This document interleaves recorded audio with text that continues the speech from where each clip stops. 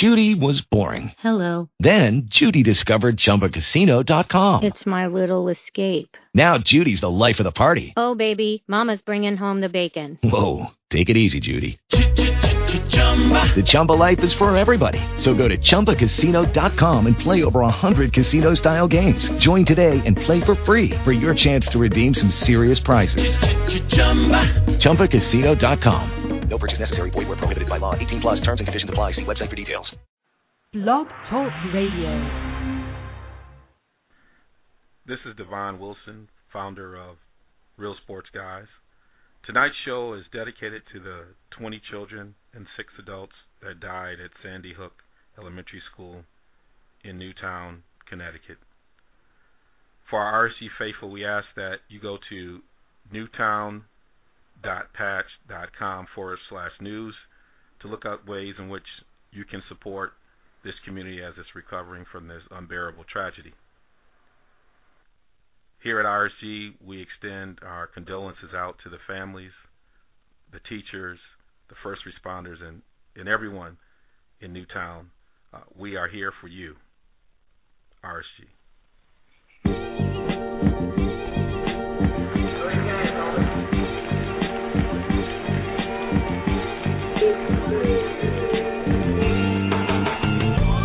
Real Sports Guys.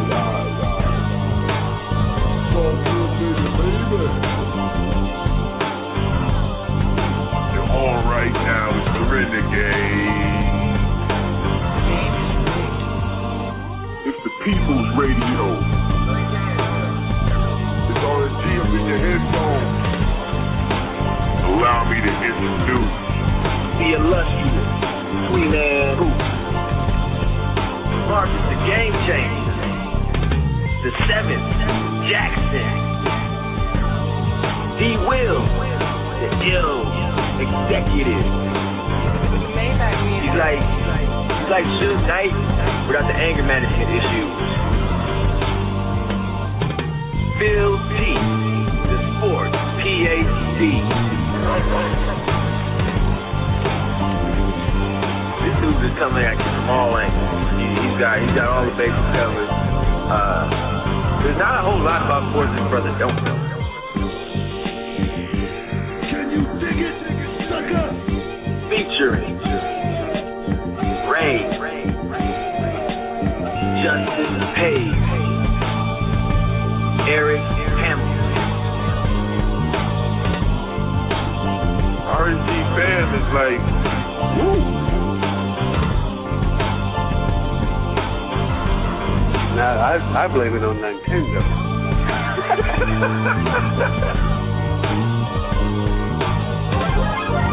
It's definitely a gin party around here. Definitely a gin party. Don't bring any Kool-Aid. It don't get no better than this, baby. I want winners. You guys act like it. Pick it up a little bit. Okay? Get your chin up. Smile. Smile. Anybody can be beat. Don't get no more realer.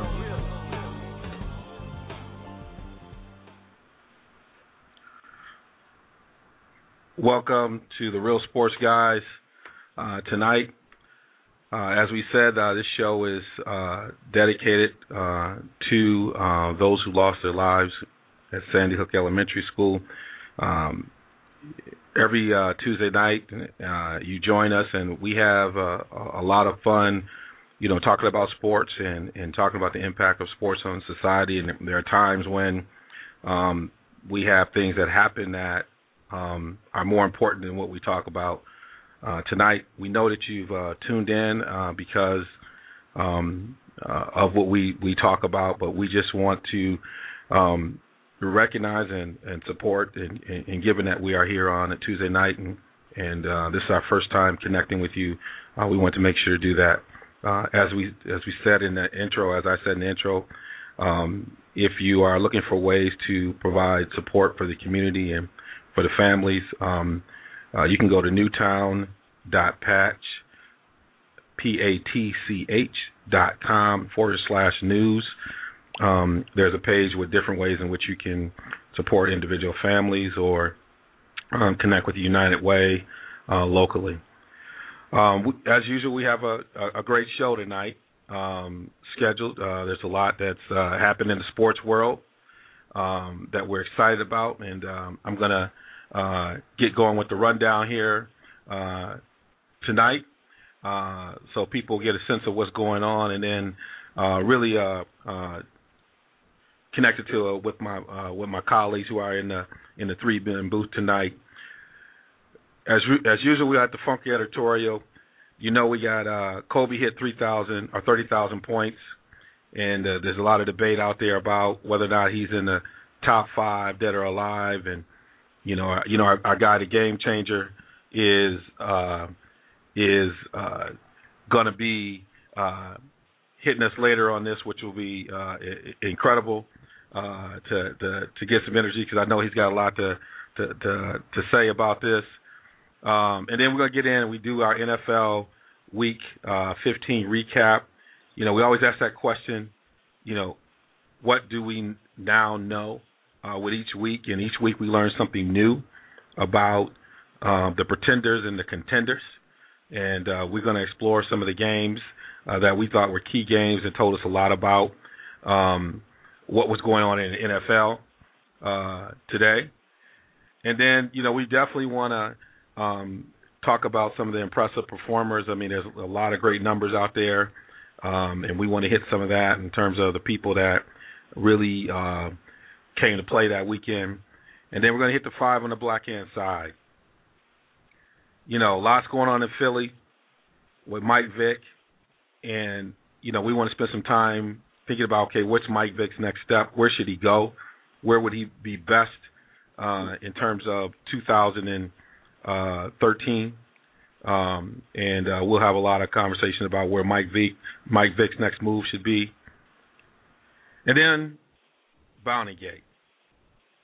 We're gonna spit a eulogy on Bountygate. This has just been the weirdest case turns and not knowing what's going on that I've ever seen in sports.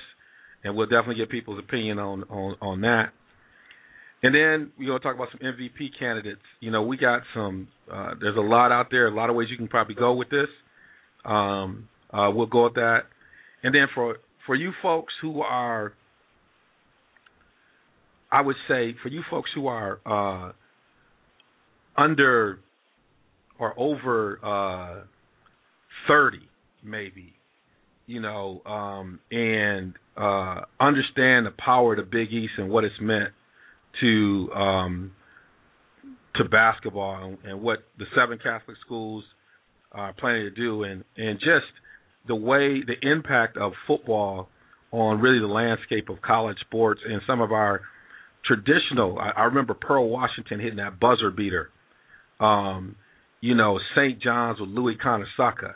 I mean, the Big East was the league, and it's just falling apart. So we'll talk about that. And then, we'll talk a lot about some of the tributes that happened this weekend in reaction to what happened in Newtown. And then, obviously we're going to talk about the NBA. So we got a full schedule tonight. We're excited about where this can go. And, tonight we have a very special guest with us, and we're going to spend some time with him for a few minutes. The host, the lead host, the originator of Inside the Park here on RSG. We got RJ Page. How you doing, brother? RSG, what up, though? I'm coolin', man. How you feeling? Man, it's so good to have you here. And Inside the Park in its first season was just developed a mad following. And I guess just what's your reflections on that experience? Y'all did some incredible work together. Man, we had a lot of fun doing it. That's the main takeaway. Mm-hmm. It's been a minute since we've been on. The World Series was cut kind of short. 3 games too short, if you ask me. So it's been a minute since we've been on, man. But we really had a good time last season. and we ask that y'all definitely come back next season because we're gonna rock the house. We're gonna keep it moving. No, you skipped over that World Series, man. I did. You like how I glazed over it, right? You glazed over it, and you're a Piston fan. I mean, you're a Tiger fan. You're a Piston fan. We just talked about that off the air. And you from Detroit. I'm from Ann Arbor. I always say that. Ann Arbor, Detroit's different, but I'm from Southeast. We used to be 313. They changed it to 734. But it was like the movie Taken. Like, they swooped in and took the hostages. The movie was down there over.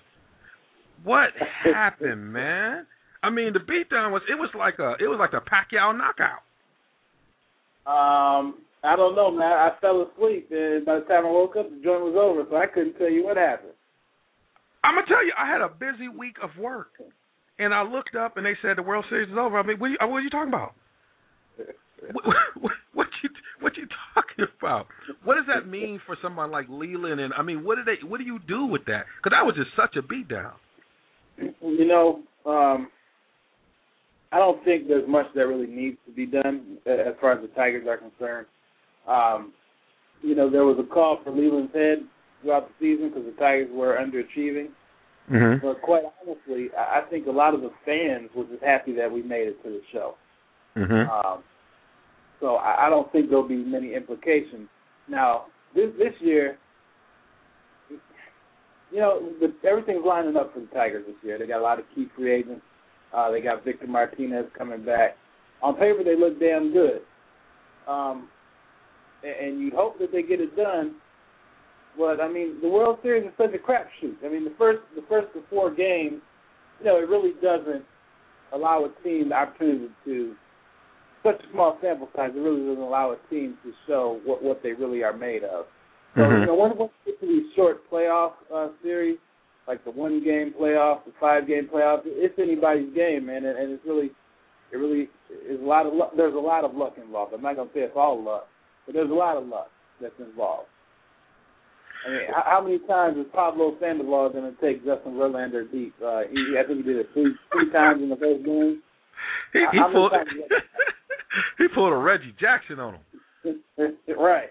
And so, in the small sample size, there's a lot of things that happen that aren't accounted for and you wouldn't account for. So, hey, man, all I can ask is that we get back to it and hopefully things will go our way next time. As for San Francisco, I mean, they've won multiple championships, and I know we were going back and forth just talking about dynasties and whether or not San Francisco is developing something. How do you see them, as a franchise? Because it's not like they were dominating. They've been making these late season runs and then winning. I mean, how do you evaluate the success they've had in recent years? It's I mean, my hat definitely goes off to Sabian, the GM out there, because he's doing it with a lot of ball players that other people didn't want or scratched. Mm-hmm. Got a lot of older ball players in that lineup, and it tends to work. I think what really plays into their favor is that pitching staff that they have. You got Matt Cain. You had a dynamite relief corps that really shut some games down. Where if the Tigers or the Cardinals, when they were down in the 6th inning, it was a wrap. Yeah. With that bullpen, it was curtain. So, I mean, the first one to win a 6-inning game, you really took the odds in your favor. Bruce Bochy, the manager, didn't really have a set closer. He just went with matchups. I think that played a part in their winning. So they're winning unconventionally. And I'd like to see a lot of other teams, especially my team, kind of mimic some of the things they did, where they don't have a set closer. You got a right-handed batter up, we're going to throw out our best right-handed pitcher and see who wins. And I think, I mean, you hit it right on that they played the matchups, and one of the things I think is interesting about that is that if you can get players to believe in what you do. Mm-hmm. So this whole idea of belief is very important, that, they're going to go to the mat for you on this stuff. And you can win it on unconventional ways because I think they have confidence in Bochy. It's like whatever you mix up, Skip, I think it's going to work. And Bruce Bochy had a $20 million player, Tim Lincecum, coming out the bullpen, pitching 4 innings out the bullpen if his starter wasn't on point. I mean, it doesn't get any more believable than that. If you can convince a $20 million pitcher to come out of the bullpen, you're doing something right. I mean, that's what you're hitting right on the. And you wonder why. And this is why I always say with some of these small market teams, that it's almost like I always say you got to take on the Pittsburgh Steelers philosophy or the Utah Jazz. You know, getting a leader that folks really can invest in, that knows how to develop talent, knows how to use people, knows how to think through, becomes very important when you can't compete against the Yankees or, you know, even the payroll all the time. You can compete enough, but having a quality leader is very important. Do you see that as something that's important in baseball? I see that in other sports, but it feels like, I've always said, I felt like when I see markets like Milwaukee and I see, you know, some of these markets that, yes, you have to invest to a certain extent, but you got to have a leader that people can follow. You know what? You see it in Tampa Bay as well. Not just the managers. I mean, you definitely need a leader, but the teams that I'm seeing have a lot of success have an owner, they have a president, they have a GM, they have a coach who are all on the same page. So, for instance, you take Tampa Bay, one of the smallest payrolls in the league, but they keep winning. They have a manager who can do some of these unconventional things, and he doesn't have to fear losing his job because the GM's on board, because the owner's on board. Mm-hmm. So, I mean, and this goes for sports across the board. I mean, if you have a coach who's not afraid to do something unconventional in football, go for it on 4th and 1 because the odds say you should. That's right. The owner believes in that, a la Bill Belichick when he went for it against the Colts some years back. Mm-hmm. The owner had so much trust in the coach, Belichick, that Belichick didn't fear losing his job, so he could make that play, make that call, and everything was cool. Now, Lovie Smith probably can't make that call. Not right now. Lovie will play it out. Yeah. Lovie gonna be defensive coordinator for somebody soon if he don't turn this thing around. You know, somebody ain't making that call. You know what I'm saying? You right on. You can't make them calls. You can't. It's really good. Now there's some free agency. You had Greinke going from the Angels to the Dodgers. You had Upton going from Tampa Bay to Atlanta. You had Josh Hamilton. I love his wife. Put a ring on it. She came Beyonce on Texas. Put a ring on it. That deal isn't as bad as a Pujols deal in terms of the length of the deal. So it looks like it makes some sense, but you're the expert. What's been your what's been your thought around these early kind of free agency moves? I'm never a fan of teams that make a move just to be making a move. Mm-hmm. And I think that's what the Angels did with Josh Hamilton. Mm-hmm. If you go back to last year, the Angels kind of they won L.A. They went out and got Pujols. They went out and got C.J. Wilson. Those were the two big free agent signings, and everybody in L.A. was talking about the Angels. Mm-hmm. So what do the Dodgers do, who tend to own L.A.? They go out, they get Hanley Ramirez, they get Adrian Gonzalez, they get Carl Crawford, they get Zach Greinke, and everybody's talking about the Dodgers again. Mm-hmm. You know, so I kind of feel like the Angels made this move to one-up the Dodgers and try to tip the scale back into their favor to capture that market. And I think when you do things like that, you can really run into some trouble because Josh Hamilton, that really wasn't a need of theirs. Yes. So they dropped 125 large just to win that market back. When, quite frankly, LA is always going to be a Dodger town. Mm-hmm.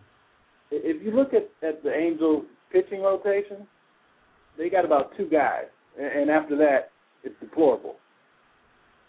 That money could have been spent in a lot better places. So they're trying to keep up with the Joneses, and they're about to get lapped by the Joneses. That's interesting because one of the things I always say, one of my sayings is never chase the ghost. And one of the things that you described about it, because I hate when organizations do that, because in the evidence is when you say their name, nothing really defines them. So you can tell that they're chasing the ghost. They're chasing something that they'll never catch. And then they don't have an identity when the dust clears. So I mean, I think you hitting it right on board. You know, you're. It's not about winning the arms race. And I think that's something that is a major mistake that folks are making. In that, have you started to brush off who you think are some early favorites for baseball? Or are you still kind of pulling it all together? I'm never a guy who, you know, after the hottest free agent signing, I'm going to say, okay, this is who's going to come out on top. Mm-hmm. But gun to my head, if you're asking me what I like and what move I'd like going forward next year, obviously I think what the Tigers have done. They got Torrey Hunter to shore up the outfield defense. Defense was the next to the Tigers. They also get Victor Martinez back. He was out all year, so it's like picking up a 300 hitter. It's like signing another free agent because he's coming back. So you're going to have the lineup stacked. You got Miguel Cabrera in the 3. I'm sorry, you got Torrey Hunter in the 2 hole, Miguel Cabrera 3, Prince Fielder 4, and Victor Martinez 5. I mean, who's not happy about that? Yeah. And then their top 4 pitchers are lights out. So, I mean, the Tigers have really made some good moves. And I'm really the Angels. I look for them to take a step back. I don't think they'll make the playoffs again if things hold fast. I think they'll miss out on the playoffs once again. Okay. Well, we gonna get into it. Y'all gonna have to pay attention when Inside the Park resumes in the spring as we get ready for baseball season. You hear R.J. Page. You get a sense we have the best in the business. You know, we haven't thrown Mike. Hank was on the other night, had some stuff to say when he was on the show. I should have got that set up and played it back for you, but I'm not going to do that to you. I've been on the sidelines too long. What Hank say? You know Hank has some stuff to say. I don't even want to put that because he's going to say I'm doing some third-party stuff. And did y'all have a bet or something? Or y'all had something? Yeah, he still owes me too. For our listeners, Hank has not paid up on his bet. I'm about ready to call him a welcher, but I'm gonna give him till next season to come through. So, we might have we're working on an idea of off season kind of special that will get you baseball folks a little bit of excitement around getting ready for the season. But as I told RJ before the show, for me, he's made baseball cool again for me. And I pay more attention to baseball because of what's happened on the Inside the Park and the way in which y'all deliver the message about the game. We're going to be playing some of the shows. You'll hear it here over the next few weeks. We're going to drop some at different times so that folks can hear some of the stuff that they talked about during their time on the air. But it's something great. We're gonna take a little musical interlude right here, and then we will be coming back to you in a minute.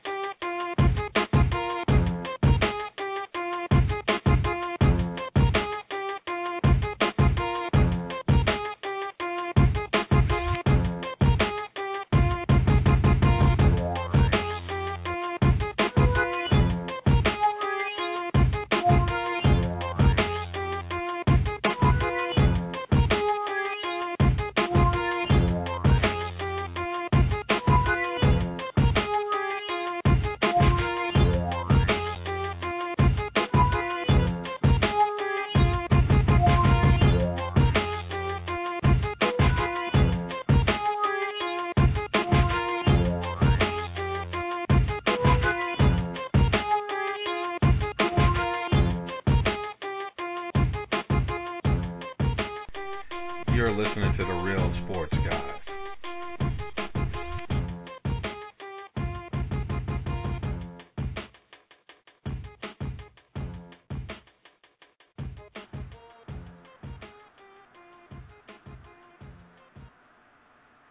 You're listening to The Real Sports Guys, realsportsguys.com.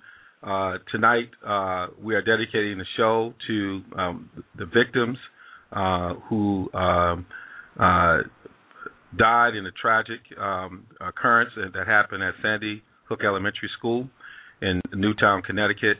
If you're looking for ways to support the community, go to newtown.patch.com/news.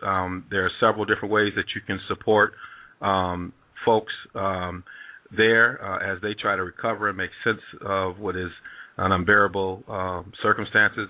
As many of you know, the folks here at RSG, we're very dedicated to education. We talk about it a lot. We have, my wife is a second grade teacher, and you know, it had a definite impact on her and her kids, and they were asking questions, and a lot of stuff can't be explained.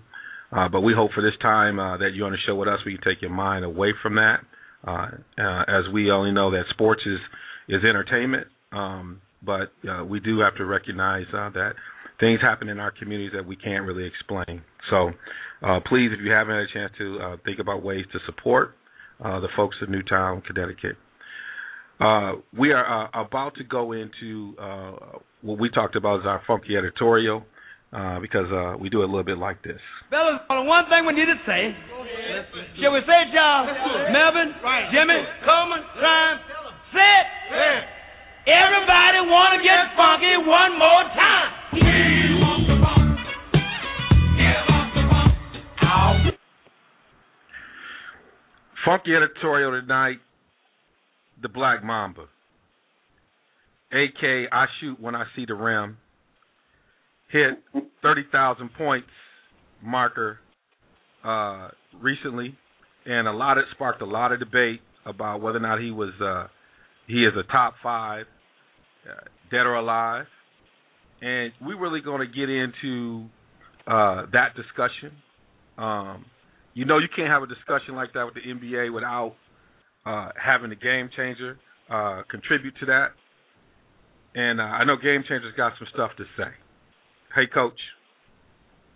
Hey, what's up, man? How you doing? Right. How's everybody doing out there, all the listeners? They're doing all right. They're thirsting for your knowledge right now. They are trying to figure out what is going on with Kobe, and is he in the top 5? What's your thoughts as he hit 30,000? No, he is not in the top 5. And, you know, the reason I thought this was a great topic, and, you know, is because a lot of pundits, a lot of national folks have been misguiding the youth. They've been leading young people astray, telling them they're putting Kobe in the top 5 with, you know, Mike and, you know, Kareem and Wilt and Magic. And then they got Kobe ahead of guys like Larry Bird, ahead of guys like the Big O, ahead of guys like Bill Russell, ahead of guys like the Dream.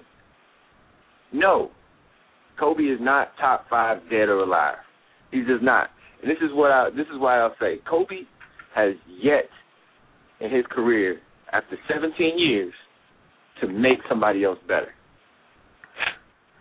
To everybody I just named, when you talk about the Big O, when you talk about Larry Bird, when you talk about Bill Russell, when you talk about the Dream, they all made marginal players good players, and they all made good players seem like great players.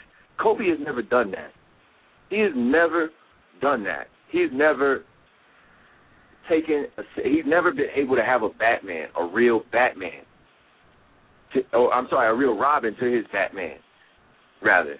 He's never been able to really have a sidekick because nobody can kick it with him because he's shooting all the daggone time. And Bynum came out and said it.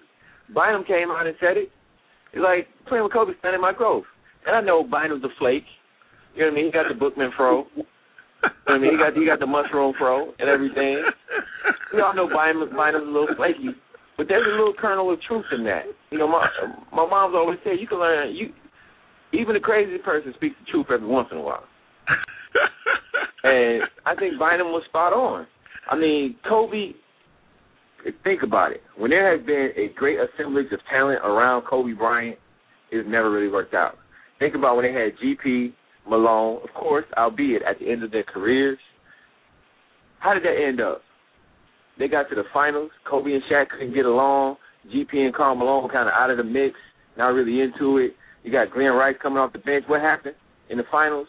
They ran up against a team, 5 to 9 guys, all on one accord, ran them out the gym.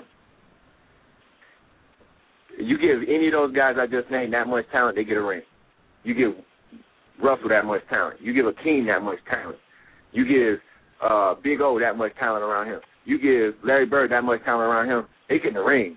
And it's going to take a heck of a team. That Pistons team was great, but if you were to map out all of the champions in NBA history, it's probably not a top 10 team as far as champions go.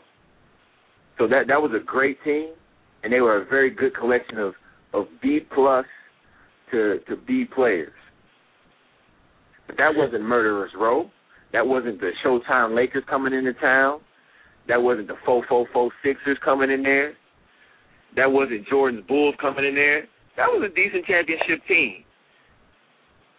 So, to me, Kobe lacks in his ability to enhance everybody else around him as a ball player. He gets his, and that's it. Like the years when it was just Kobe, after Shaq left. The Lakers struggled to make the playoffs. Now, no, he didn't have talent around him, but the talent he did have around him, he made it none the better. And so that's why I still have trouble really putting Kobe in that conversation as far as being a top 5 player of all time. And I think, the national media is kind of caught up in the moment, knee-jerk reaction, like they always do. They got to talk about something. I get it, 24-hour news cycle. You got to talk about something all the time. But they lead the youth to the left. They push. They misguiding the young people. And I've been game changing since 1999, and I just can't let that happen. RJ Page, what's your thoughts on that? Hey, I don't know. After that argument, I don't know how I could go against the game changer. I will say I have to agree with the brothers. He's definitely not top 5. And when I saw the topic, I couldn't believe anybody would argue that he was top 5. And so therefore I agree with game changer, but I take a different road to get there. I'm not really pressed with who Kobe's made better, but to crack that upper echelon, you got MJ, you got Magic. In my top 5, I got Bird, Russell, and Kareem. For Kobe to top that, it ain't happening at this point in his career. He only has one MVP. Since the duration he's been in the league, he's won MVP one time. Meaning, throughout, 17 years, he's been the best player, hands down, one time, and you want to be in the top 5? I can't give you that. Not in 17 years. He's got 5 NBA championships.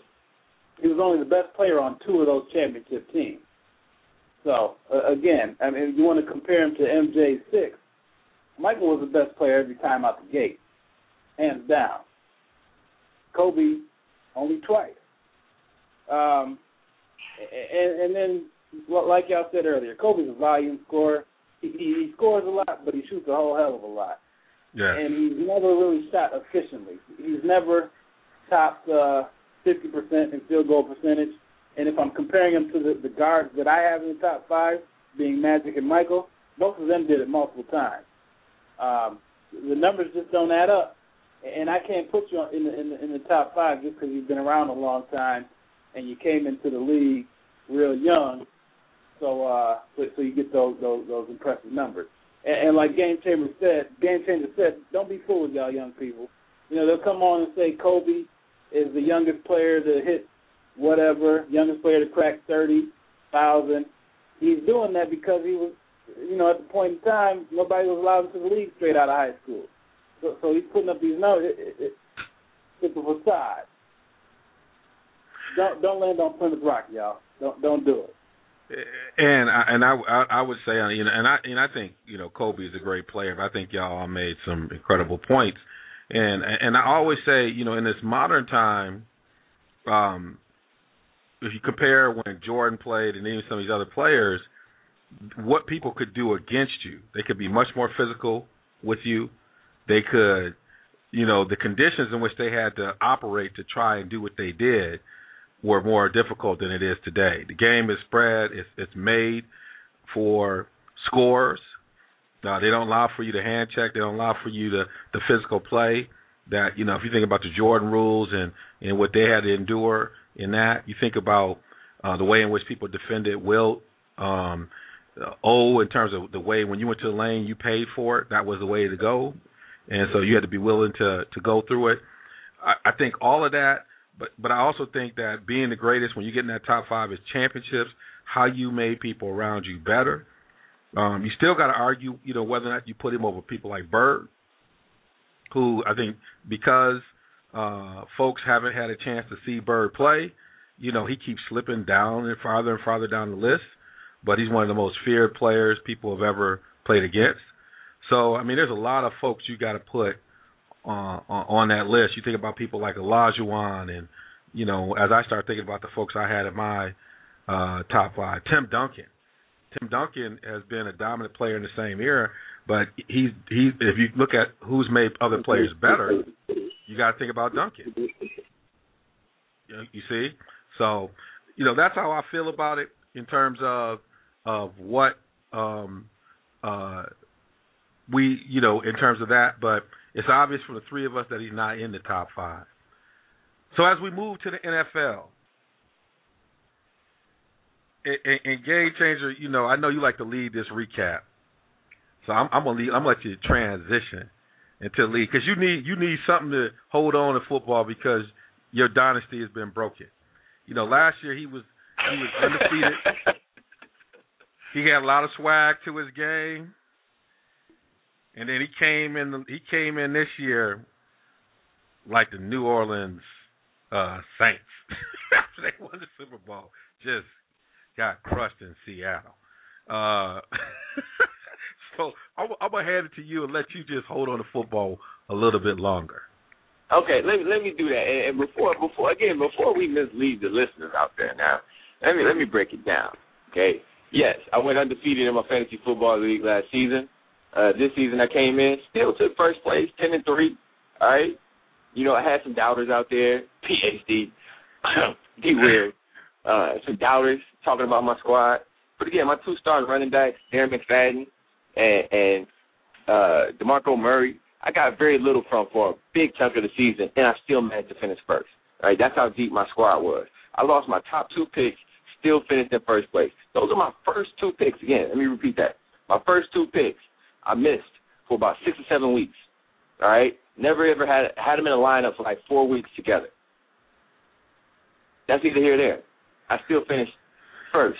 All right? Got ousted in the first round. I got a bye first round. Round 2, I got ousted of the playoffs. All right? What did me in was, again, and this cat is on my no draft list for the next 5 years.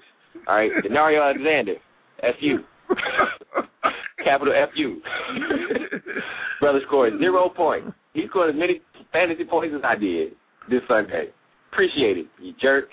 All right? Then, Josh Freeman, my quarterback. Now, me and Jay Free, we had a nice thing going on.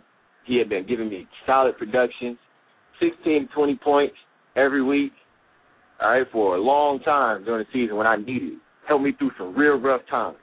You know what I mean? He's like that. He's like that old Donnie Hathaway joint you throw on when you're having that rough time, when you're going through one of the rough relationship times. That's what Josh Freeman was for me. The record skipped. All right? Week 15, the record skipped. Josh gave me 0.10 points. Appreciate that, brother. Thanks. Not only that, this dude, Connor Barth, no draft list. I don't draft kickers anyway. no draft list for 5 years. That's what you get, Connor Barth. All right? Tampa Bay kicker. These fools, not only as a team, screwed me over, they went and got themselves shut. All right? Not one of them idiots on that team could have scored a point, got a field goal or nothing. I'm mad if you can't tell. So, Connor Barth, F you too. So, I had 3 dudes on my roster. Between 3 dudes, they scored a total of 0.10 point. All right? And I still had a chance to win going into Monday night. Not to mention that, I had Colin Kaepernick on my bench. I had Eric Decker on my bench. So I had enough points to win. GM just played the wrong people, and them jerks just didn't show up. So I got to take my L. Hats off to the cat that beat me. Hope you win the championship. At least I can say I lost to the eventual champion. And F you to everybody else. I'm mad. Now, on to the NFL Week 15 recap. As we always started off with, what do we know now? So I'm going to pitch it to my man, RJ Page. NFL Week 15, lots of things going on. The playoff picture is starting to become more clear. What do we know now that we didn't know before this week? I think we can affirmatively say that Jay Cutler is not an elite quarterback. I can't argue with that. He's not going to get it done. I mean, he'll have some okay games, have some good games. What you're not going to see Jay Cutler take over a game that they really need to win and just make it his. And therefore, I think we know that he's not elite. Now, here's a question I'll ask you. You know, as somebody who's hunkered down in Bear and Packer country, and D. Wills, you can jump in on this too. Is that Cutler's fault, or is that the coaching? Because when Cutler was in Denver, he was putting up crazy wild numbers. Now, he wasn't necessarily winning games, but he was putting up great fantasy numbers. You know, now he's in Chicago, and it's not happening. So is it on Cutler or is it on the coaches, D. Wills? I think it's a little bit of both. As a Steeler fan, and I watched this in some early years with Slash, and a lot of people underrate changing coordinators and changing systems. This guy he's probably played under 3 or 4 coordinators since he's been there.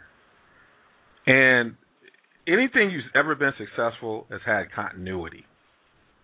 And so I get a little nervous to judge quarterbacks who haven't had continuity and at the same time haven't had talent behind them.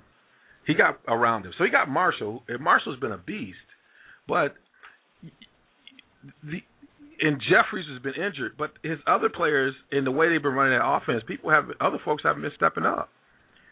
So, you know, is he elite? No, I'm not going to say he's elite right now. But I think he's all a bit as good as Stafford, and people love Stafford. And I just think a part of their problem is that they just have not had any continuity on offense. Again, you know, RJ and I were talking about this with baseball. When you're chasing something, when you're chasing a ghost, you run away from developing an identity. And if I were to ask you what's the identity of the Chicago Bear offense, what would you say? Oh, man. Throw it to Brandon Marshall or throw it to the other team. That's it. If I ask you what's the identity of a New England Patriots offense, what would you say? It's going to be a lot of multiple formations. It's going to be Brady heavy. They're going to incorporate the tight ends a lot. They're going to look to get it into the middle of the field using the slot receiver. And they'll run it when they need to. Now, you see how easy that was? Why? Yeah, that was pretty easy. That's what they've been doing. That's been their identity, and everybody knows that. So that's the issue in Chicago. And so you can say, is that Cutler? Is that the philosophy of the team? You know, I think he doesn't just forget how to play. So that's my thing. But, you know, I would agree with RJ that what we do know is that he's not, at this point, he's not an elite quarterback. Now, RJ is a Detroit head, so I'm gonna take it to his hometown for a minute. We're talking about elite quarterbacks. We're talking about the NFC North division. We got to touch on the Lions. This is a team that came into the season with a whole lot of expectations. They were thought to be a team that was on the rise, and quiet is kept.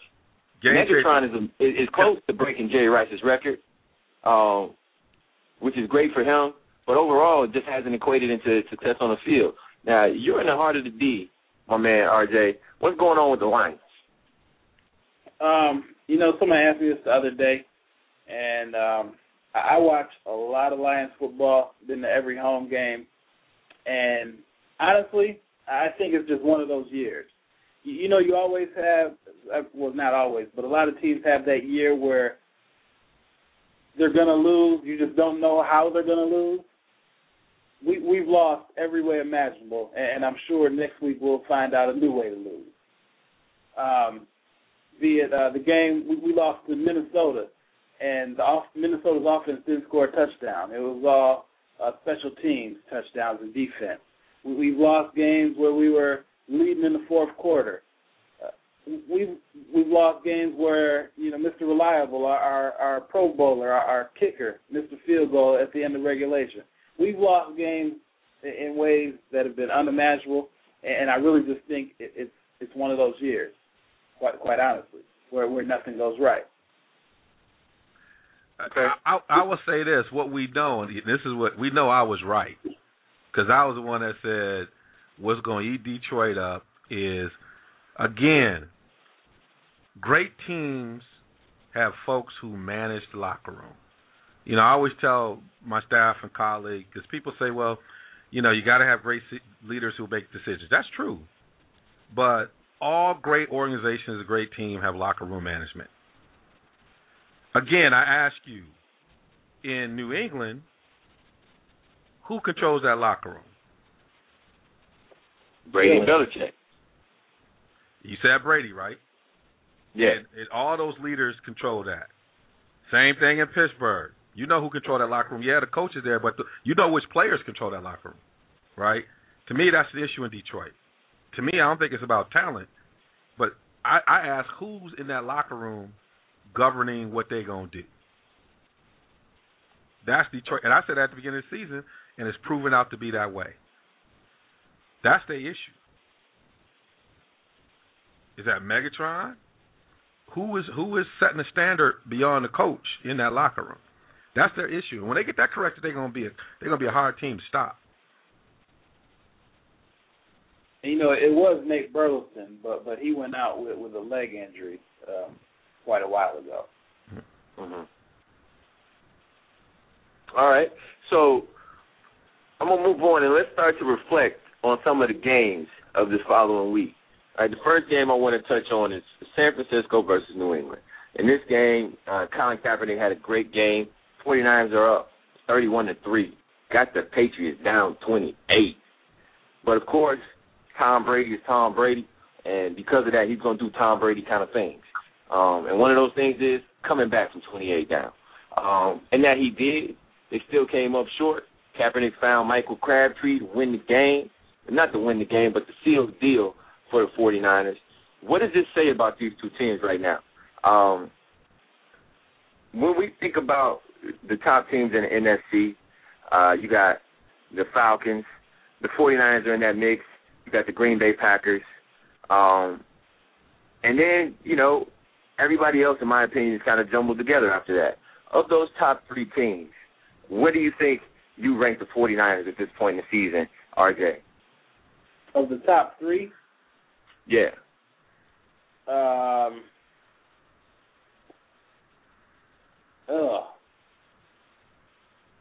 Top three being New England. Are you talking top three NFC or in the NFC? I'm talking about Atlanta. I'm talking about Green Bay. I'm talking about San Fran. I rank them San Fran, Green Bay, Atlanta. Now, when playoff time comes, I'd switch Green Bay and San Francisco. But now, I'm going San Fran, Green Bay, Atlanta. Okay. And how do you feel about that, D. Wills? Where do you got San Francisco City in that particular pecking order of top 3 teams?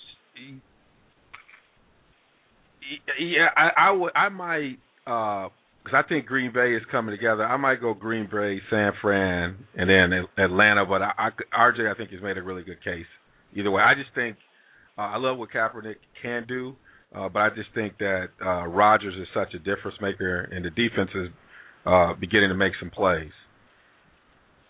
And I got a if I heard that right, both of you guys got Atlanta third. No, I got Seattle third. Oh wow! So you got Atlanta fourth? Yeah. So what's up with Atlanta? Why are we not buying Atlanta right now? They're 12-2. 12-2. A lot of close games. A lot of games that could have gone either way. I've seen Matt Ryan crumble like a cookie many times before, and we know that defense in the playoffs is all about that D. And as the owner of Seattle's defense in fantasy football, I'm a believer. There you go. What about you, D? What about you, D. Wills? Atlanta, what's the deal? Why you not buying that? You looking at it like it's a cheat, like it's a knockoff Gucci bag, like you want no parts of it. It's like if people go back and check the tape, and I put all my chips in on Atlanta. They like the Heat last year. Nothing counts with the regular season until you can demonstrate you can playoffs. We've seen them have great seasons and have home field advantage and get smashed. We've seen them go on the road and get beaten. They have to demonstrate they have championship. I just can't buy it. Now, hopefully this I like their pieces. I like Julio Jones is a beast. It's like they got all the parts. It's funny because they're a lot like Houston. They got all the parts, but it's like they fool you. They fool you like, you go in they just fool you, and you just don't know what to do. And you're afraid to fall in love because you just don't want to be disappointed. You don't want to have to put no my on. You just don't want to do it. So it's hard to buy into it. You want to buy into what you know is going to be there. The person who been with you to pay the bills. The ones who don't put the skin in the game. You've seen these other teams do something in the playoffs and battle. You can't ride with them. That's the only thing. But I've been saying that all year. 2 teams I talked about is Atlanta and Detroit. Just some team character flaws. Man. D. Wills, my man hit away. You don't want that Johnny Gill. Can't depend on that. You got to hit him with some Bobby Womack. Some Teddy P. I'm trying to live a clean life, trying to stay away from the bottle. I'm trying to be right. And you just don't mess me up now. And that's the problem with Atlanta, man. It's hard for me to buy because everything now doesn't matter. They just smashed the New York Giants. They just smashed the New York Giants this week. Did you get any props from you for that? But the New York Giants is like that crazy cousin on the street sometimes. It's like they have an off day, but at the end of the day, they're going to come back with that bottle and win that. They're going to come away clean. They're going to get their money. And so we know the Giants do that, and I would be surprised if the Giants show up and do their thing. But and I think that was a great victory. But, to me, they like I told you about this, they like the old Sonics. That victory last week was like a late victory on a Tuesday night in Houston in March. You coming off, you coming back, and how the Sonics used to do it. And that playoff style football, like it was back then, that basketball is different. You get a little tight. Plays don't come as easy. It's physical. How do you react to that? I think that's our biggest challenge with Atlanta. Once we see them go through it, then I think we'll be all right with them. RJ, your take on the Giants, man. And again, this is a team that it seems like right when people start to like them, they do something like this and get their heads beat in. And then they'll probably ball out for the next 2 weeks, win the NFC East and go into the playoffs with some momentum. But, I mean, it's consistent with them. They'll go out and dominate and then just lay an egg. What do you think about this team? It's like you said about Luol Deng last week. They're consistently consistent, man. this is what they do, and we just got to let them do what they do. Yeah. We'll see them in January.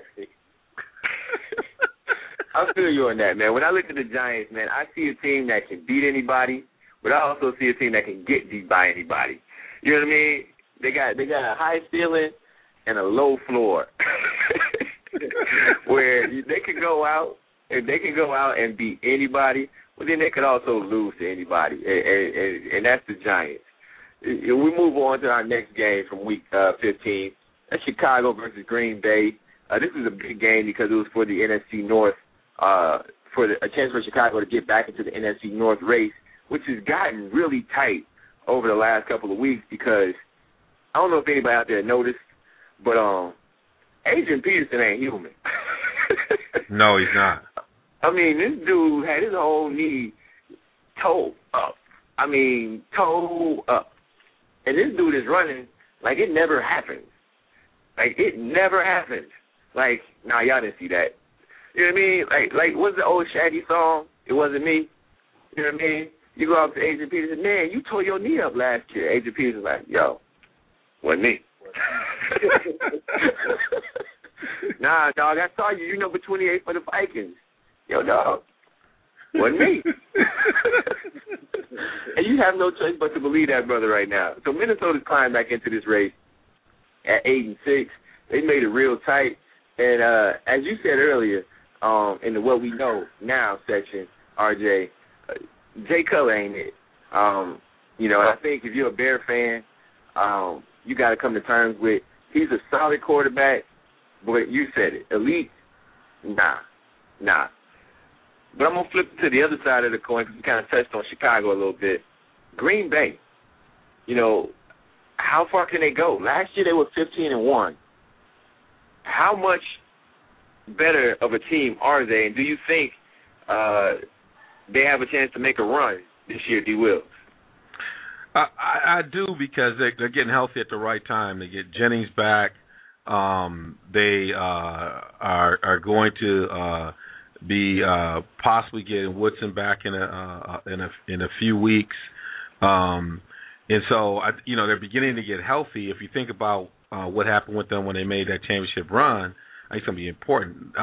They brought Grant back in. He fumbled, but, they're trying to make a commitment to that running game. You can tell with that. And I just think that Rodgers has had a chip on his shoulder in these last few weeks. And I think they're hitting stride at the right time. So I like them just because their offense is clicking and their defense is getting healthier. And I think that they can make a run at the right time, and some of these other teams have fallen off. That's why I think teams like Atlanta and folks are in trouble because if you match them up with Atlanta, if they're hot, you got to get an edge to Green Bay. Okay. So now I want each of you guys to hit me with an impressive performer from Week 15. I'm going to throw it to my man, R.J. Page. Give me your impressive performer. I went with the squad. I went with the Broncos. They went on the road to Baltimore, another playoff team, and if you take away those garbage points Baltimore got at the end, Denver took care of them pretty handily, 31-3 going into the fourth quarter, but not for 2 touchdowns. That scoreboard would have looked a lot worse. But hell, man, 31-3 on the road against a playoff squad. This has got my vote. Okay. All right. D. Wills, your impressive performer. There were a couple. When you think about what Russell Wilson has been trying to do with their team. But I'll go with, even though they made a big comeback on them, I'll go with San Francisco's defense. They just play hard. They're intercepting the ball. They're hitting hard. If you see what happened to Brady, Brady was that one interception, he ducked out of the way. But they are just making plays almost like the old Ravens. Okay. And my impressive performer, you mentioned him. Every day I'm wrestling. Russell Wilson, man. This cat is just that clean-cut dude that just gets it done. I mean, dude he don't mess up at the press conference. He don't mess up coming into the stadium. You know, this kid is he's one of those type of cats, man. You put him in any situation, he gonna figure out how to be successful, and he's figured it out in Seattle. No one saw that team being this successful. He's a big part of that. You know, they're starting to loosen the reins and letting him really kind of take hold of that offense and take some ownership of it. And Marshawn Lynch and how hard he runs is giving that team an offensive identity. And Russell's just adding to it. And that defense is legit. All right, that D ain't no joke. Yeah. You know, a lot of people came into the season questioning Pete Carroll and whether or not, you know, he really knew kind of how to put a team together. Pete know what he's doing. At least it looked like it. The proof is in the pudding. And Russell Wilson's a big piece of that. You know, they signed Matt Flynn, then they gave the keys to the vert to my man Russell, and he whipping that bad boy. You know, he hitting those corners in Seattle hard. So shout out to Russell Wilson as my impressive performer for the week. And now, I also want to say this quickly. You know, and you said a lot about Pete Carroll. I mean, Pete Carroll made a decision when he came back this time around that he was going to do it his way. And if this decision to go with Russell Wilson isn't a signal that he was going to do it his way, that he wasn't going to take no chances, he knew he got one more shot, or he'd be back trying to figure out how to get back into the Pac-12, you know, you got to take your hat off to him because that's not an easy decision to make. Yeah, it is absolutely not. But again, that's Pete. Yeah, that's Pete. He steps out there. He'll step out on a limb and he'll get it done. I want us to transition again. You listen to the Real Sports Guys, realsportsguys.com, RSG, Renegade Radio, which is brought to you by Resistance Digital. Make sure you hit up the fellas at Resistance Digital to get all your digital needs met at a low and reasonable price. That is www.resistancedigital.com. Make sure you check them out over there and get your tech game right. All right? So we're going to talk about the League of Extraordinary Gentlemen. All right? This week in the League of Extraordinary Gentlemen, also known as the NBA.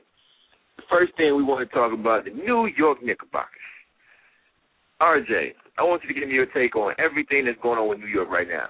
They're one of the hottest teams in the league. They got the best record in the East right now.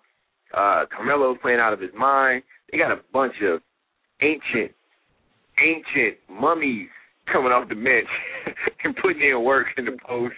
You know, they got Jason Kidd still out there wheeling and dealing. This team is a very motley crew of NBA talent that spans across several decades. How are they winning in 2012? Well, you know me, I'm the stat guy when it comes to baseball, and I've seen a little bit of the stat revolution coming to the NBA, and what I'm seeing from the Knicks is what I think we may see from a lot of teams. They realize that wide open corner three is one of the most productive shots you can take. You know, so moving forward, it seems like they've structured their roster around that theory that you can get a high percentage wide open three in the corner with good ball movement. Therefore, the age of their ball players really wasn't a concern because you just need, you know, hell, a fat guy can stand in the corner and shoot if he's wet. So you ain't lying. We've seen it at the Y. We all seen that cat at the Y. Yeah. So they got Joe Kidd who can move that ball, and you just got guys posted up around the lane, firing the J, and you know they're wet right now, and I think that you can win this way in the NBA. They've got so many cats that can do it. If somebody's off, you just grab somebody else. Come on, we'll throw you in there, or you collapse on Melo and kick it out for the open three, and it's working, and I like it. My only concern is what's going to happen when Amari comes back. If Mike Woodson grows a pair and go ahead and sits him and has him come off the bench, I think that success can continue. But it's like Devon and I were talking about earlier. You've got to have a whole organization on board, from the owner to the GM to the coach. And I think Woodson knows Amari needs to come off the bench, but we're going to see if Dolan is with it, is with letting some $15 million cat sit on the bench, come off the bench. So I think it can work, man. They just got to play it right. Yeah, man, that's a lot of money to sit over there. That's just a lot of money to just be sitting there. You know, that's gonna be a hard decision. He'll get some run, and they can use him in the same fashion they use Melo when Melo hits the bench. But I mean, we've seen this movie before with Melo and Amari out there, and now we've been blessed to see it without Amari. Which one would you choose? Hey, I want to see the one with Sans Amari. You know, CGI him out. Exactly. You know, go ahead and Photoshop him out in the picture. D. Wills, what do you think about this Knicks team? Well, the person I love, and I got him on my fantasy team, is Raymond Felton. He's averaging 16 points a game, you know, almost 3 rebounds, and about 6.7 assists. But I think, and that's going to be the answer to how you handle Amari in terms of they got a strong enough point guard that's going to try and get the ball where it needs to go. And Felton comes with a lot of respect. And so I like Raymond initially in terms of how he can help set the table. The other thing that I like is, and this is where Woodson has to do, is really thinking about and I love that, you know, they used to do a lot of this with the Bulls in terms of helping to spark Scotty's offense. There's times where he was going with that second unit. You saw that in Detroit when you had like Dumars or other folks standing on the court. But how you take players like that and use it to strengthen your second unit and stagger their time sitting is I don't see many coaches doing that well today. And I think this is going to be critical for how they handle Amari and how they handle, you know, the rotation. So those are things I think that you can nuance a little bit. And then he's got to commit to D. I mean, that's his biggest thing. He's got to commit to defend. And so, you know, we'll find out how much Woodson has in terms of control over this team. Yeah, what I did with the Knicks is, like RJ said, how they're moving the ball. You know, they don't have a lot of guys who are put your head down, go to the basket kind of guys, and that's actually conducive to what they want to do. You know, he's right. Corner three is revolutionizing the way teams kind of set up their rosters and develop offensive systems. And I think RJ hit it right on the head. New York is taking advantage of that. Carmelo is, you know, that's the guy that I have had to, you know, eat some humble pie and change my tune on. Dude is playing out of his mind. He's really trying to really push himself back into that conversation as one of the elite players in the league. Being in New York helps as far as getting yourself back in that conversation, but he's earning it, and he's putting himself in the MVP conversation thus far. Again, the question that I have with this team is, are they going to hold up physically? You know, they're doing great in the early season, but again, they got rookies who are 35.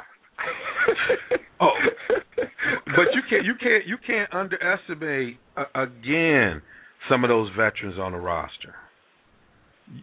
You and what they mean to making sure cats are practicing right, doing the right thing. I totally agree with you. I'm just saying the grind and the wear and tear that the season's going to put on them. Are they going to be the same team that they are now in December and May and June? Man, to that, I say, what grind? I was watching the highlights, man. She hit a three, and I'll be damned if he didn't walk back up to court to the other side of the court. Man. And then he walked pointing at his forehead, pointing at his temple. The new team I don't think I've ever seen a brother walk up the court and not be afraid of the play outrunning them. Yeah, I mean, when you think about that rotation of Camby, Chandler, Amari, Kurt Thomas, and Wallace, and how you rotate them, you can help to manage that age and those tires over the next few months if your rotation is right. Hey, I'm not going to argue with you, fellas. You guys are on it. I am going to move in since we're talking about old guys. We're going to play the Hall of Fame game. We're going to talk about some players from this past era of NBA who are, some of them, a couple of them, or one of them is still playing, two of them are still playing, but their best years are definitely behind them. But these are guys who have some serious question marks. They're icons of an era from the mid-'90s to probably, the mid-2000s, that 10-year run. These guys are some of the most notable names that were in the NBA at that time, but they're also question marks as far as whether or not these guys are sure-shot Hall of Famers. So I'm going to start out with Alonzo Mourning. RJ, is Alonzo Mourning a Hall of Famer? I preface this by saying that the NBA has one of the lowest thresholds for the Hall of Fame. Oh, here you go. Here you go.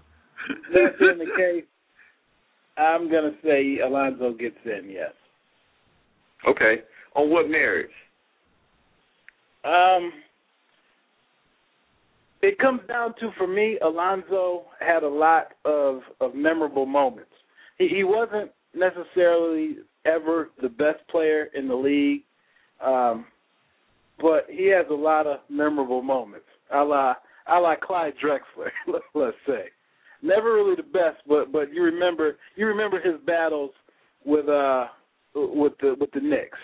You remember. They raised his number in the rafters in Miami. He was the man on the Charlotte team with Larry Johnson. And being that the threshold is so low, I think he gets in. Now I'm a baseball guy. I'm a proponent of a Hall of Fame that is not a Hall of Good, but a Hall of Good. So I wouldn't put him in my Hall of Fame, but I think Zoe gets in. Okay. You also got to remember, I think the Hall of Fame takes college numbers into effect as well, don't they? I think they do. I think they do take college and he was the man at Georgetown. Oh, yeah, absolutely. GU all the way, baby. They're coming back this year. They're coming back. They're making the Final Four run. They get their own conference now. D. Wills. Vince Carter. Okay, Vince Carter. I give Vince. You took me away. No, I think Vince was. Think he don't get in? I don't know if I don't see Vince Carter getting in, man. I mean, Vince, incredible dunker, scorer. Did he get his team far enough? Did he carry it? I think if he would have stayed longer in Toronto, then I would have and really made it work. I go with VC, but I think that his biggest highlight was his dunk. In the slam dunk. I mean, that's what you remember him for. The biggest thing about the playoffs. I mean, he's an 8-time All-Star. I mean, that's impressive, but. The biggest thing that you look at for the playoffs is that the controversy of him flying back for his graduation.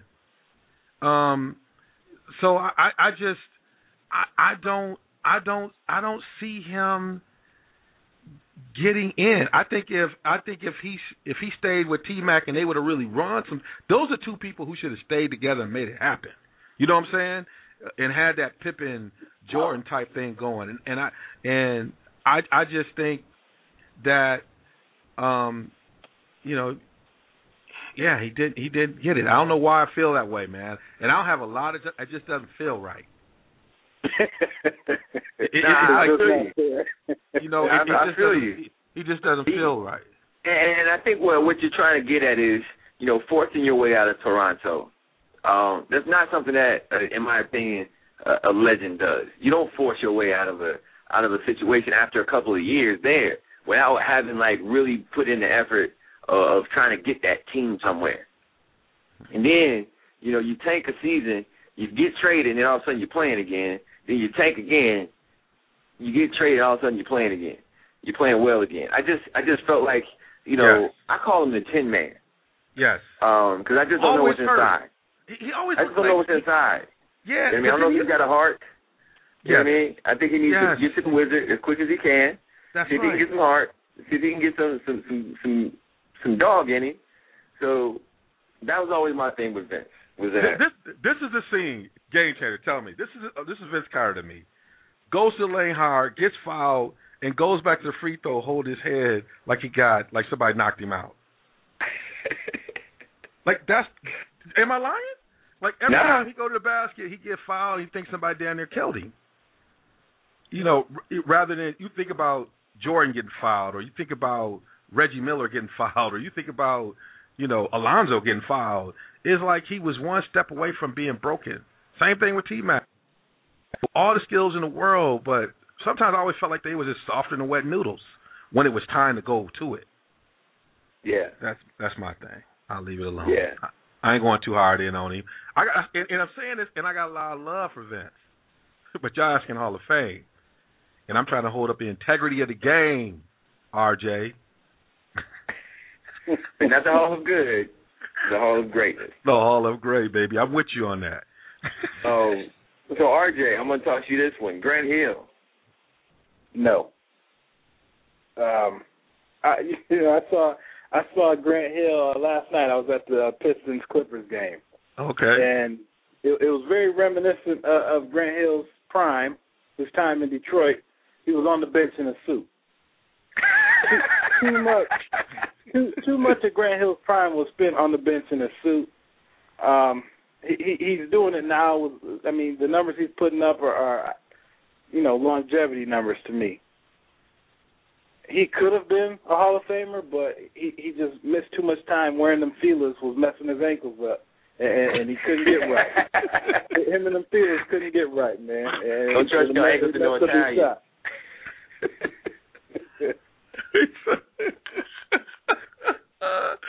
Oh my goodness! And that's I think that's the unfortunate piece when you talk about a guy like Grant Hill. You also talk about a guy like Tracy McGrady. These guys at one point in their career, were unbelievable. Grant was a top 3 player when he was right, but those glimpses of brilliance were so few and far between, and injuries took away so much of what these guys were and what they were on a trajectory to be. I gotta go with you on that. I'm not gonna fight you on that one, RJ. Now again, when you add in the college piece, I think he would get in. But as far as you just go pro career alone, I think that leaves a lot to be desired with Grant Hill. And D. Will, you brought up T-Mac earlier. Is T-Mac in your Hall of Fame? Is he in your Hall of Greatness?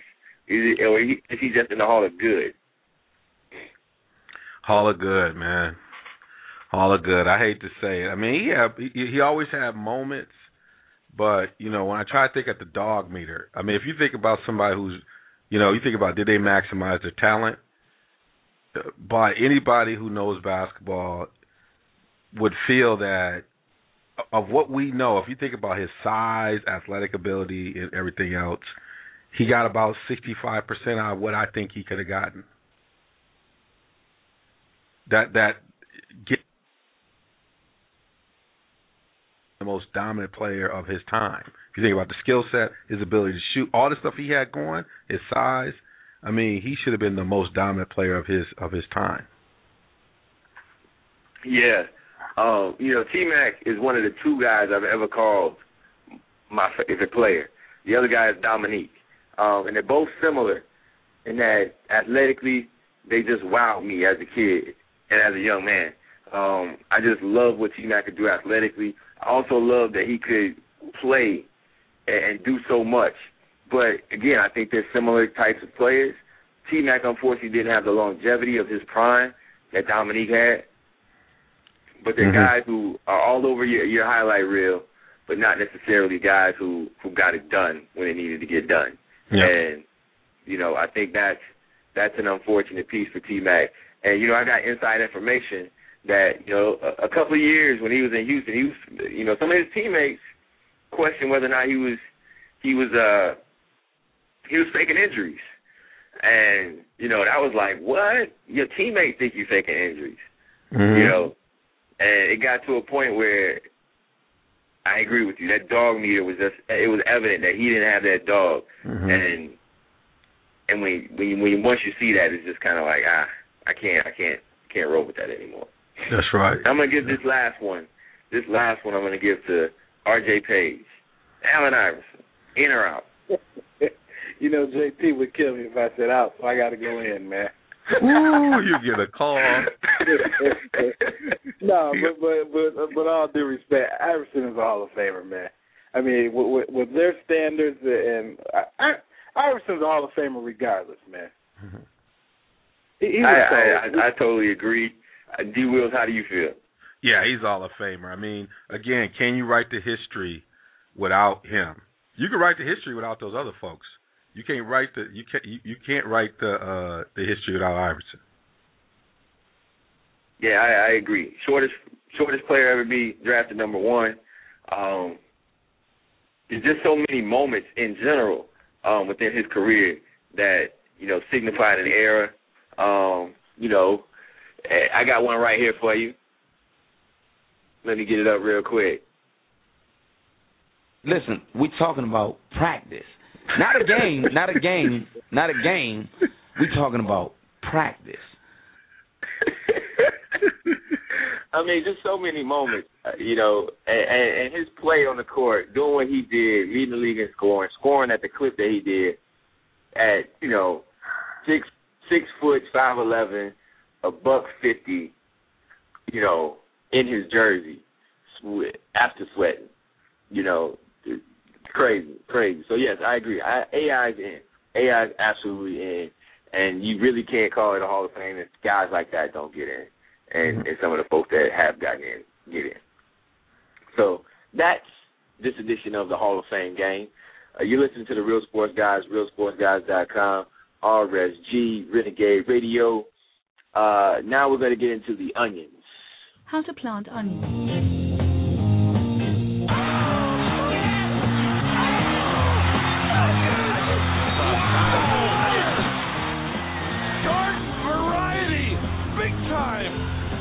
As you would say, onion. Oh.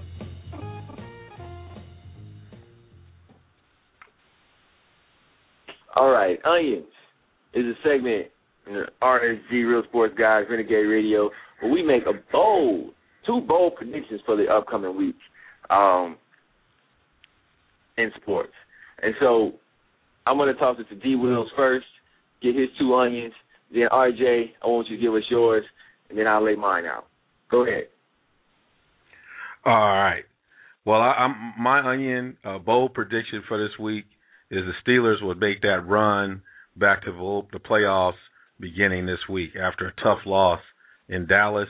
They're going to pull one of them Giants closing the season type of runs. That's one bold prediction.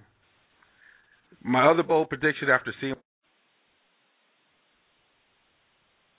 it's not just from here. We'll be in the Final Four. Okay, RJ. Pick it up from there. Well, y'all never had me on, so I couldn't just go with a bold prediction for the week. I just went bold on y'all since y'all never had me on here. Now that y'all gave me my own show, y'all just kicked me to the curb. So my bold prediction is that Dwight Howard's going to be one and done in L.A. It's a wrap. I'll sign up for some of that. I'll sign up for some of that. Yeah, they're gonna get put out in the first round. Dwight's not gonna like the heat that comes down on him, and he's gonna be like, "I'll leave this $20 million on the table. Just get me the hell up out of here." yeah, I can keep that extra dub. I'm gone. He said, "I want out." Yeah. All right. And my other bold prediction is that the Bengals will actually beat the Steelers. I know they haven't beaten them in the last since 2009. They haven't beaten the Steelers. I got them beating the Steelers this week. Okay. All right. Now, my first bold prediction is that the Washington Redskins will hold on and win the NFC North. All right, they're going to win this week, they'll win the week after, and they're going to hold on and win that division. The Giants might be able to sneak into the playoffs in that last spot. But the Redskins, Kirk Cousins, is going to lead them to another victory this week because RG3 is still not going to be ready to play, and Washington is going to sneak into the playoffs as the NFC East champ. My other bold prediction for this coming week, for everybody out there, I want y'all to get a pen, the pencil ready. Write this down, please. You guys ready? Okay. The world will not end on Friday. You will still have to wake up and go to work on Saturday or Monday. I just want you to know that. Has anybody ever thought that maybe the Mayans just said, you know what, we made this calendar for 2,000 years, maybe we can just stop?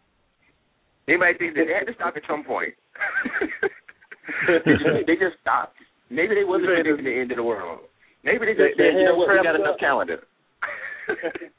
My man got a hand cramp and had to put it right in the calendar. Maybe your cat got a hand cramp. You know, you're carving a calendar, all right? He's carving a calendar. At some point, he just has like, we're good. That's enough. I don't think it's what everybody think it is. I really don't. If there was a Mayan here today, I don't think he would make that's not what they were intending.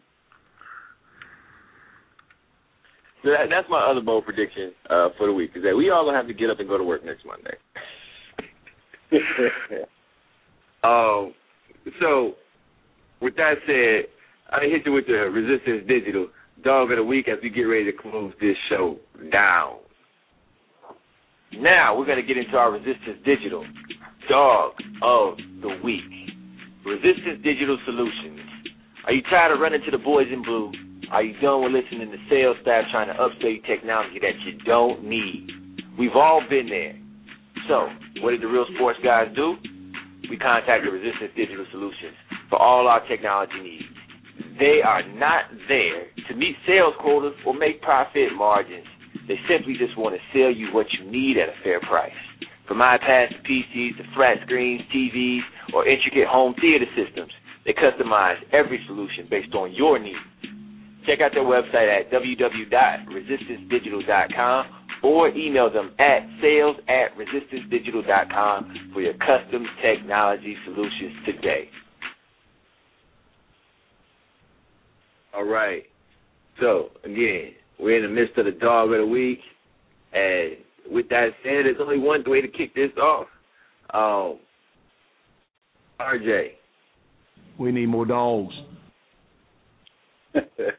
All right, my Dog of the Week, I'm going with LeBron James. You know, we had the terrible shooting, and a lot was made of the Heat's tribute. A lot was made, but you know, a lot was made of the Heat's tribute to Trayvon Martin, and that kind of died down. Hopefully, what happened in Connecticut won't die down, and some athletes will start to do some things to use their celebrity to try to change some things. But I chose LeBron James because he's actually living it. He has this awesome program that I read about in his SI Sportsman of the Year, where he's encouraging kids to get education, stay in school. If he notices that a kid in his program is missing days in school, he'll send a personal call, say, hey, I know you've been out of the game. Let's get you back in school. So he's my Dog of the Week for actually going above and beyond the Call of Duty and trying to affect change on a year-round basis rather than a tribute before a game. I'm going with LeBron. Excellent. We need more dogs. So I'm gonna hit us off with this one, and then I'm gonna let my man D. Wills have the last word. My Dog of the Week is Adrian Peterson. You know, if Bo Jackson and Deion Sanders had a baby, it'd be Adrian Peterson. This dude is just a physical specimen, an unbelievable athlete, and honestly, a very determined human being. To go through what he went through with his knee injury and come back and play the position that he plays in the NFL, the running back position, which is probably of the core 5 positions, probably the least important or the least valued position at this particular time. And he is willing his team to victories in a way that no running back has done in my time paying attention to sports. he is single-handedly lifting his team up and getting his team victories. So my dog of the week, Adrian Peterson, awesome. D. Wills, hit them off. Well, we need more dogs. My dog of the week are really the first responders that work with those young kids and on the spot had them cover their eyes and comfort them through and to walk them through something that no one at that age should have to see. For the last, 90 minutes or so, we had a great time. But, here at RSG, that we really place the emphasis on what's really important in life. So, as you leave us, as you do whatever, remember to focus on those things every day that are most important. And until next week, or until we'll have a show at the beginning of the new year. We'll have a classic show going next week, but we'll see you on the other side, 2013. Take care. With Lucky Land Slots, you can get lucky just about anywhere. Dearly beloved, we are gathered here today to... Has anyone seen the bride and groom? Sorry, we're here. We were getting lucky in the limo and we lost track of time. No, Lucky Land Casino, with cash prizes that add up quicker than a guest registry.